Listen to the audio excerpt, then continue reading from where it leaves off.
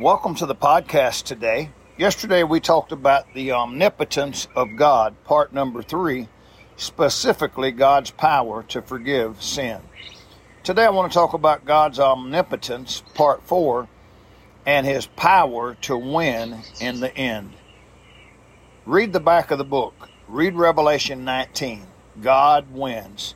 Revelation 19 talks about Jesus coming back in all power to defeat Satan, the Antichrist, and his armies. Listen to some powerful verses out of Revelation chapter number 19 that tells us that God wins in the end. Revelation 19, verse 11, "And I saw heaven opened, and behold a white horse, and he that sat upon him was called Faithful and True, and in righteousness he doth judge and make war. His eyes were as a flame of fire, and on his head were many crowns. And he had a name written that no man knew but he himself. And he was clothed with a vesture dipped in blood, and his name is called the Word of God. And the armies which were in heaven followed him upon white horses, clothed in fine linen, white and clean.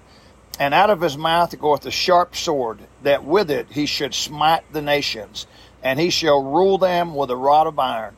And he treadeth the winepress of the fierceness and wrath of Almighty God." Jump down to verse number 16. It says, "And he hath on his vesture and on his thigh a name written, King of Kings and Lord of Lords." Jump down to verse 19 and 20. "And I saw the beast and the kings of the earth and their armies gathered together to make war against him that sat on the horse and against his army.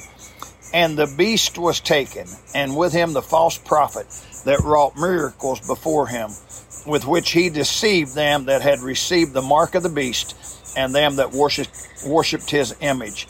These both were cast alive into a lake of fire, burning with brimstone.